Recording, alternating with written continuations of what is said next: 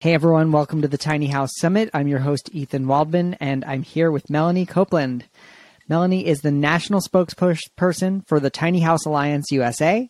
Working to legalize tiny, Melanie has published Trailblazing Tiny, an ebook series, Trailblazing Tiny Tales. Her and her husband John built their tiny 5 years ago in 7 days and legalized their land. They now live full-time in an 8x18 tiny with wheels on as a dwelling. She spends her free time backpacking, gardening, writing, and doing contract construction as a framer. Melanie Copeland, welcome to the summit. Thank you so much. I appreciate you having me. Yeah, so appreciative that you're here. And I would love to, maybe toward the end, if we have time, to talk about, like what Tiny House Alliance is and what they're doing. But sure. You had gotten in touch and we were talking about topics, and what I wrote down was, how consumers can advocate for local change. And right.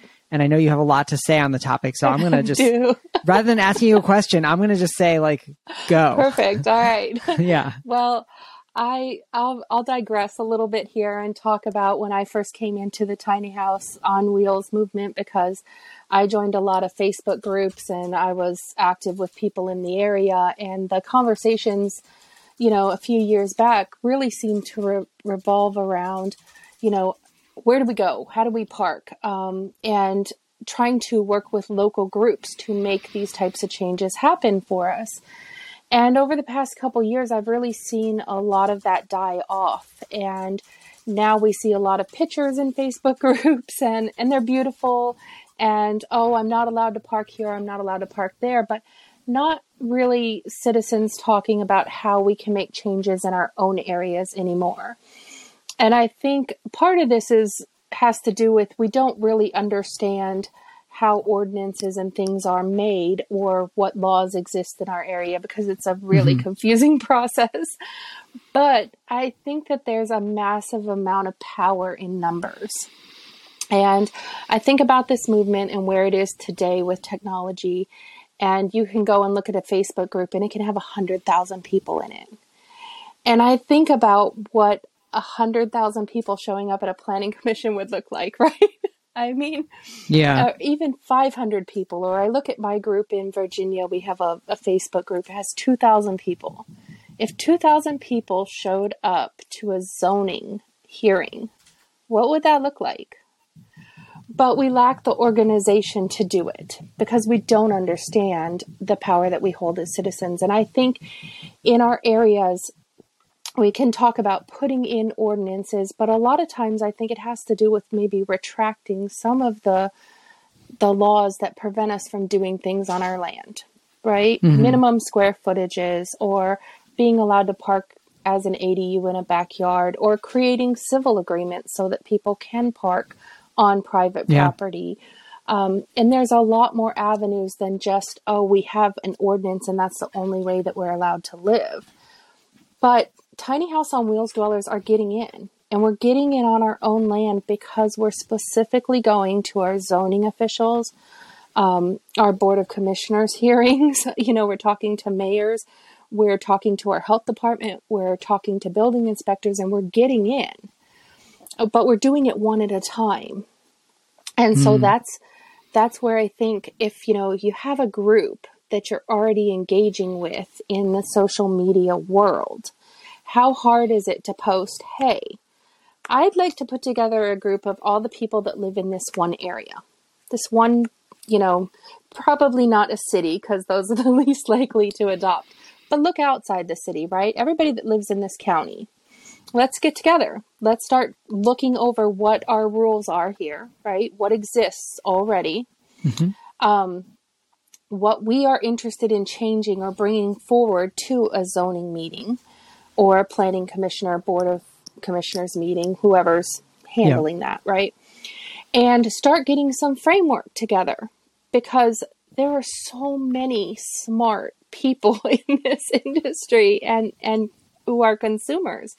And so if you come together as a whole and you start assigning tasks out and say, hey, why don't you listen to the last meeting? And why don't you find out which person is voting for affordable housing in our area? Because that's a hot topic right now. We've got a major housing crisis in this country.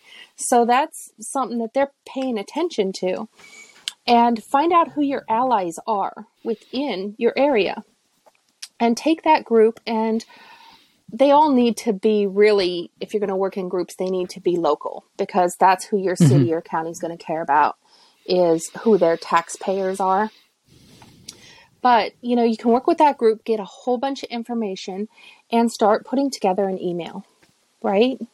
Hey, my name is so-and-so. We have, 400 people in our group that live in your area that are interested in ADUs, civil agreements, parking on our own land, whatever the issue is in your area, or, reducing square foot minimums for agriculturally zoned land, right? There could be all kinds of things that could bring land rights back for citizens. And until it's brought to them, they're not going to prompt it on their own. Most places don't solve a problem until a person shows up and says, this is a problem and we want to fix it. So if you can have a group like that and you create an email and say, hey, we have so many people that are interested in doing this. We'd like to take a few of our people out of our group and we'd like to meet with you. And then in that email, put the names of the people that want to meet, right? Maybe three people could come to the meeting with the zoning official, but have the list of the rest of the people in the group. Be that 50 people, 100 people, 4,000 people, however many people you've got, because that's really impactful. When a zoning official is sitting there going, well, now I got 1,000 people that want to talk to me about tiny houses on wheels. Like, what am I going to do? And so when you show up for a meeting like that, you can, of course, have a pamphlet of information. You want to show the benefits to the city of what's being offered. Have some information from your group that you've worked on stating, what the problem is that you're trying to solve, be it affordable housing or, creating a tiny house community or converting maybe an old mobile home park into a tiny house community. Whatever's happening in that area that you're finding out about with your rules and laws that you feel like would be a great way to take a step forward. And, you may sit down and talk to that zoning official and they may go, well, this is going to prevent that, or this is going to prevent that, but this is what we could do. And having that flexibility to work with a zoning official or a planning commission, every step is a win. Every small step is a win. So you have to really be flexible and work within the laws for change, but doesn't mean that change can't happen when consumers come together and advocate for it. And I feel like that's just a really big part of the puzzle that is missing in social media right now, because we all just come together and go, where do I go? What do I do? And most people don't want to pick up and move 4 states away or leave their families or, go retire somewhere that they've never even been before. It's scary when you're leaving everything you know. So a lot of us want change in our areas, but don't know how to do it. So meeting with your zoning officials and talking to them, then you can request that you can create a draft, right? A draft for an ordinance. You can create a draft for a change in your law to reduce, the,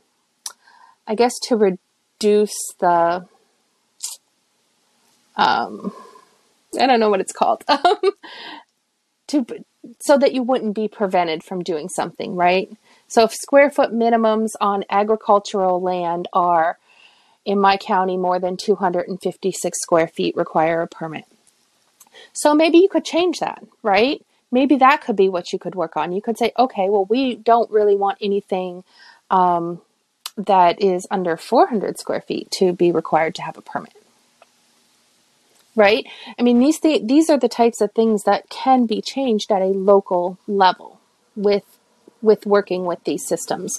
So you could start working with them and drafting, and there's usually people in these offices that create drafts. It's not something that you have to go to college for or have a professional degree in to do. And if you work with somebody in your office who's kind of an ally, you can find people that will help you create these types of things. And then you have to take that group and you have to start attending meetings. You have to start going to zoning meetings. You have to start going to the planning meetings, the city council meetings, and you have to find out who your players are in that area. Because if you really want to enact change locally, the people at the local level are the ones that are going to let you do that. And if you've got a whole bunch of people that are completely against tiny houses on wheels or affordable housing, these are people that we vote in. We vote them into these positions. So maybe your change as a group could be to promote voting somebody in that is going to help with affordable housing. Yeah, so if we're taking all of these groups and we're working within our area with cities and counties, we can have really impactful change, especially in the rural areas. And taking the time to figure out who we're voting for and who we're bringing in, who wants to work for this type of change, is just as important as going to a meeting and speaking for change. So all of these areas, be it voting, be it, changing an ordinance completely, which I would say is the most difficult thing to do, or, removing things out of the law that are preventing people from living certain ways, are all things that citizens can work on. And there's huge power in numbers. There's huge power in numbers. I've watched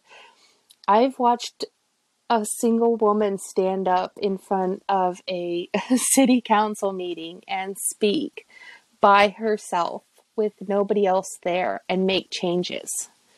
And if one person can do that by themselves, what do you think 20 or 30 or 40 or 100 people can do? And so I think as a industry coming forward, especially working with global standards and other things that citizens will be able to reference and show cities and counties as those roll out in the next year or two, we will start to see dramatic changes coming through. And the more prepared citizens are to have that information and use it wisely, the more beneficial this will become for cities and counties to start actually listening to us. Awesome. So are there any, I have a few follow-up questions that I jotted down. The first is it worth, looking at what other towns around you or similar towns have done and kind of trying to use those as a model? Absolutely. And I think, if you're in a state where stuff has been passed already, you're in a really good position because you're working with people who are already informed and understand what's happening. But if you're in a state where there's nothing around you that's happening, citing and referencing other things that are going on in the industry and showing them how it's working in other areas is extremely beneficial. And so, showing up to a zoning meeting, if you have a group of 40 and 3 go to the zoning meeting, the 3 people that are coming to the meeting should definitely have information about what a tiny house on wheels is, right? Pictures of it, pictures of tiny house communities, information about how they are built or standards or, whatever you're really interested in changing their minds on, right? And bringing all of that information with them and then kind of leaving a packet of information because zoning officials don't have a lot of time. They're not going to sit there and want to talk about your family and what this means to you. And I mean, that's fine and dandy if we want to talk about all that stuff as citizens. But the reality is they have boxes to check and things they can and cannot do. And that's what's going to either let you in or not at the end of the day. So telling the sad stories or I need this or I can't, it's not getting us there.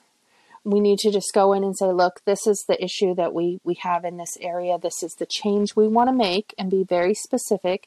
This is how it will benefit you. And these are the other areas in our country that have either adopted something like this or are working on something like this because they're out there and there's a lot of statistics now to prove it.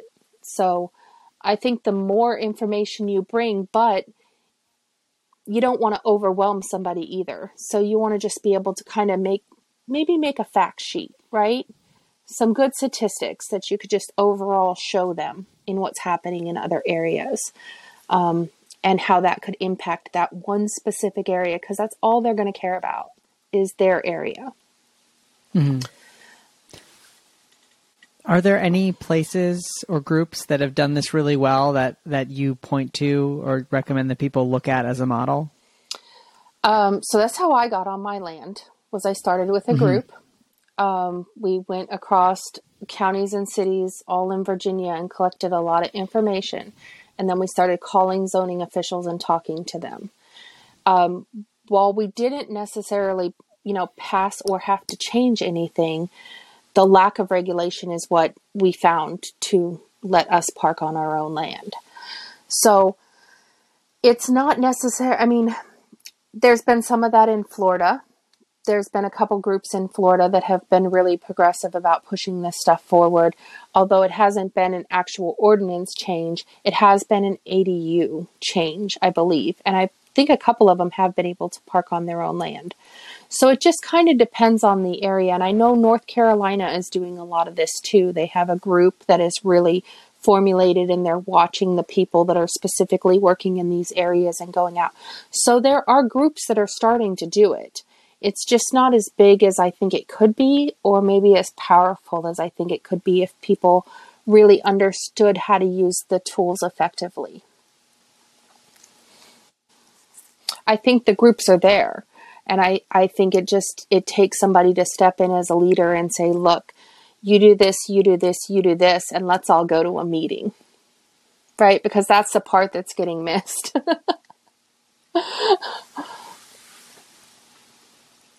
Yeah. Right. Yep. Or emailing that official and stating, look, we have 400 people in our area right now that want to talk about this. So it's time we meet with you. We've got 1,000 people in our group that are working to get tiny houses on wheels. We want to talk to you because we're all here. So it's time to meet. And I think that that's the thing where the advocacy for the consumer can become so powerful that we don't even realize how powerful it really is when we write a message in a Facebook group and say, I don't know where to park my house. And then there's 30 other people that respond and say, oh, you can't go here, or you can't go there. What if all those people were saying, let's all go to this meeting? This is when the next meeting is for our city. This is the time to start talking. And this is a really good time because they're really listening right now. They're really, we've got the housing market, the interest rates going up, the rental costs are astronomical. This is a topic right now that is a hot topic for them. So if you've got people in there that are working towards this, it's time to really start bringing the consumers behind it and going, hey, we're ready. Like, it's time. And, so I think we just don't realize that. I think we get hung up in there's so much legislation and codes and building codes and certifications. And I understand because I once looked at that and went, what in the world am I supposed to do? I'm one person. I built a house. I just want to park it. What am I supposed to do with all this codes and crazy and stuff? But these people that we elect to these positions, their job is to make sure that we're safe, make sure that they're doing the things that are good economically for the area. And in essence, they're there to help us. They're there to guide us through what rules exist and, listen, if it's something that a massive amount of people in their community want, they're going to take notice of it. And so most of the zoning and building departments and people that I talk to are wonderful people and genuinely are interested in this, but they don't have enough people coming forward and talking to them that they're not going to bring it to the meeting themselves. We need to bring it to them for them to start addressing it. So you mentioned before, I think even before we were talking that the Facebook groups in particular can be very much like just kind of look at all these pretty pictures or look at this house, look at that house. How do you kind of find your people within those groups, the people who are actually interested in doing advocacy, or maybe they're not in the Facebook groups at all? Where do you go looking? Right. So when I first was going tiny, join like a meetup group in our area. It doesn't exist anymore. The lady didn't want to pay for it. But meetup groups are active in many areas and still being used. So you can check that out.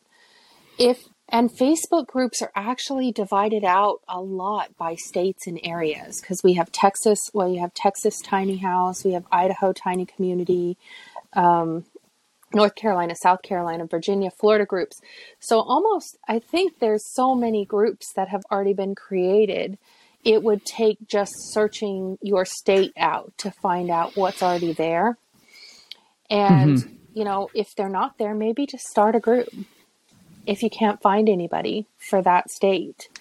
But you can get into the groups that already exist and say, hey, how many people are in this area, right? Just post into. So if you came into the Virginia Tiny House supporters and you said, I'm interested in working in Albemarle County.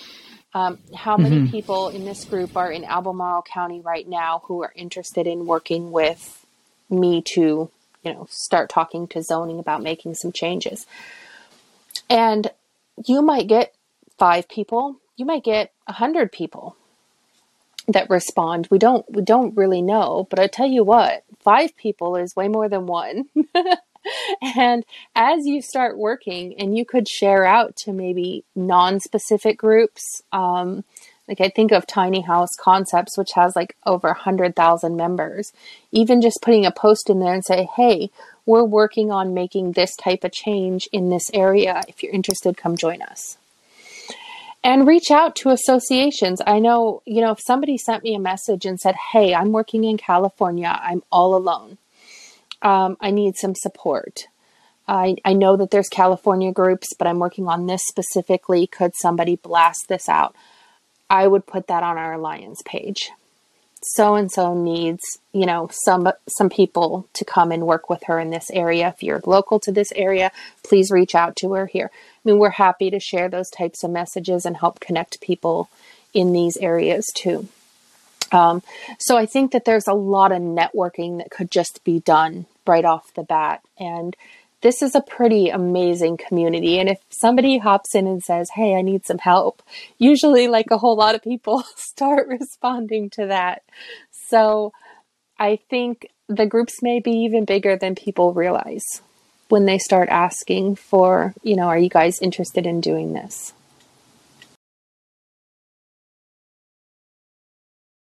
Okay, so the Tiny House Alliance USA is a nonprofit. We specifically, for the past 2 years, have been working on an initiative with ASTM to create global standards for tiny houses on wheels. We were approved for a subcommittee under E06, which is performance of buildings. And we will be working on that subcommittee to create specifically standards for tiny houses on wheels. We don't have any standard of our own in this industry. We, some of builders will follow RV standards, some will do building standards. Fire code, all of those standards are great for buildings and stuff. But then when you go to talk to a city or a county and they say, well, what are you? Where do you fit? This is the problem, is that there's nothing for us. So we don't necessarily have to recreate a whole bunch of building codes or fire codes or anything like that. But we need to bring those together under a header that says, look, this is what we are. And this is how you can work with us. And so we were approved for this. So we are in the beginning stages right now of getting everything set up with ASTM on this subcommittee to come together. And the nice part about it is we can create standards for many different things because they actually approved our whole proposal. So we would be able to work for tiny houses on wheels, microgrid communities, standards, certifications, and getting standards out for all of these different areas that cities and counties can say, look, now we have something to work with. And if you're trying to form a group and go to a city or a county that is really against tiny houses on wheels, when these standards come out, this is going to be how they're going to be able to work with you. Because they will have something that they don't have to create. And it takes the liability off of the city or the county to try to create a standard for tiny houses when you have a global organization that's coming together and creating that for you. So there's a lot of powerful things that are coming out that are going to help consumers. And working in those groups, when these things start getting published, you will be able to start taking those to your city and county and going, here you go. Like, it's time. We've been meeting with you for a year, whatever it is. And we have something for you to work with. And I think that that's going to open a lot more doors too. Yep. Thank you. I appreciate you having me here. And I hope that that's helpful for a lot of people and encourages people to really start taking action at local levels, because we really do need people stepping in and, advocating for ourselves at this point for consumers. Yeah.